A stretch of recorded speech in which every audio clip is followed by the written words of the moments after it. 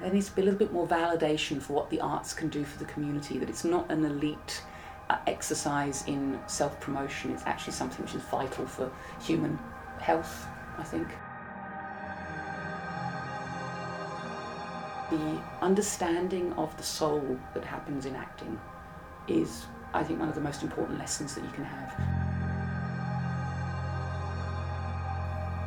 Welcome to the Monash Arts Researchers Podcast. You just heard Associate Professor Jane Montgomery-Griffiths, Head of Monash University's Centre for Theatre and Performance, and who recently won the Outstanding Performer Green Room Award for her commanding performance of the brilliant Professor Vivian dying of cancer in the Pulitzer Prize-winning play Wit. In this episode, we hear what prompted the need for her further research on the play, how it is used in medical schools in America, and the potential of true contemporary tragedy in theatre for human health. I started off doing Wit, which is it's an amazing play, Pulitzer-winning play about an academic, funnily enough, a middle-aged academic dying of cancer. And it's not been done in Australia in a professional production before.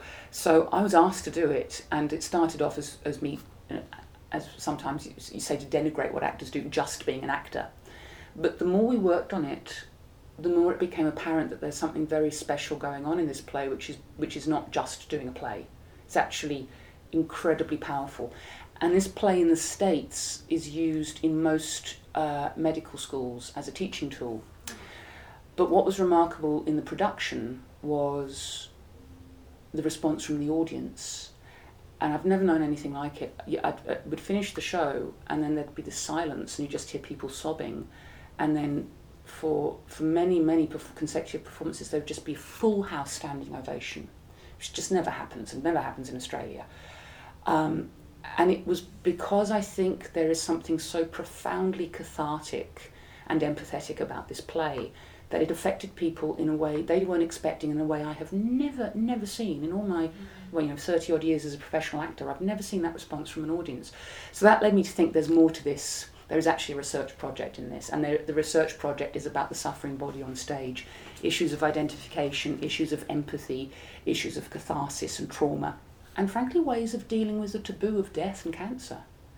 And that was the relationship with ovarian cancer, because we really wanted, everybody in the cast had lost somebody dear to them with cancer, and it was our biggest fear that it would seem what we were doing was meretricious, that we hadn't got it right. So we talked to ovarian cancer a lot to check that they were okay with us doing this, and we did a benefit performance for them, and we had a talk back afterwards with them, and all these stories from people who just felt that they had no voice with their suffering through cancer, either as a carer or as a survivor, or somebody, actually there was one person who was terminally ill with cancer who was talking about it. And they found the play was the forum to do that. So there's something going on there, and I don't know what it is yet. We're very early stages in the research, but that's the big push.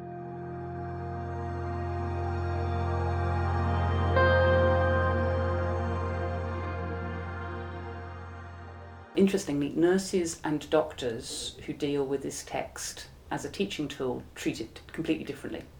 So in most American med schools, the film with Emma Thompson, directed by Mike Nichols of the movie, which is extraordinary. She gives the most amazing performance. So this is shown to medical students, and it's in the play there is a young researcher who's much more interested in research than humanity, who treats Vivian, the central character, as just sort of an experimental object. And the only person who shows empathy to Vivian is the nurse, who Vivian says is not very bright at the best of times, but she actually has the empathy. So the simplistic way of looking at it is the young researcher could actually do with learning a bit more of the nurse's empathetic engagement.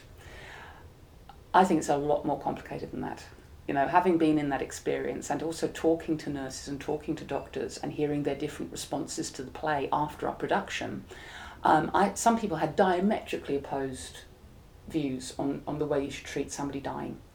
So I actually think that the way to use this as a teaching tool is not to get them to watch it, it's actually to get them to act it. They should act Vivian. they should actually try putting themselves in somebody else's shoes. And it's something that I've been to a few joint research seminars with medicine and biosciences. And some of the medics will say, oh, it'd be really interesting to have a drama workshop, like we have the actors come in and pretend to be patients to be diagnosed. But I throw back at them saying it'd be much more interesting if your students pretended to be the patients, to learn empathy that way. I like to be naked under a hospital gown, for a woman who's very in control to be that vulnerable. And it would be no bad thing for a few med students actually to do that, just to feel the cold.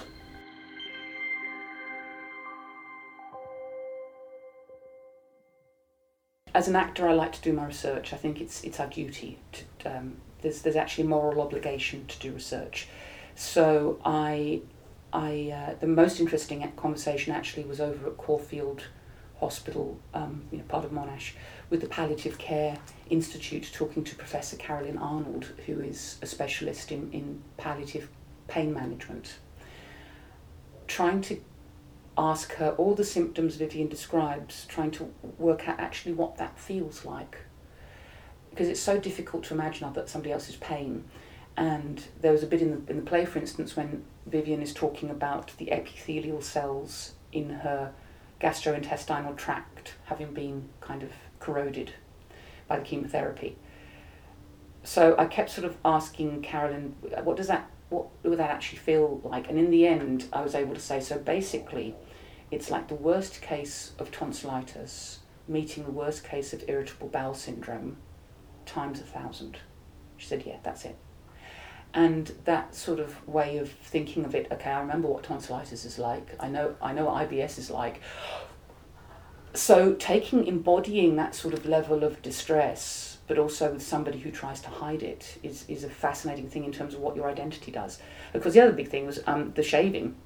I've shaved my hair for parts in the past, but this is the first time I've done my eyebrows, and just the difference in the way people looked at me, engaged with me, pity, shock, some people disgust, suddenly having people talking loudly to me and being patronising and slow, your identity gets corroded in that situation. And of course, while I was in rehearsals, I thought, there's no way, I'm not going to wear makeup, I'm actually going to take these looks, I'm going to see what it feels like. And it's quite shocking. It's also funny with Vivian because we are so similar in so many ways.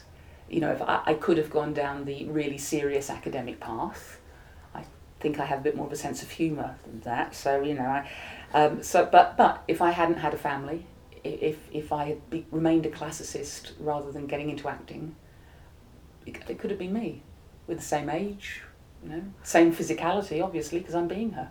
It's really, really interesting thing. I both love John Donne. So there's a very weird thing that happens with actors in terms of how you engage, the identification, and also how you let go of something. At the end of the show, when it's absolutely exhausting for an hour and a half, it's basically a 90-minute monologue with a few doctors coming in from time to time to prod you, and you can barely walk by the end of it because of the emotion in it. Yeah. So I used to find my little motorbike ride back to Clayton quite good after that. Get the wind in my hair, in my lack of hair.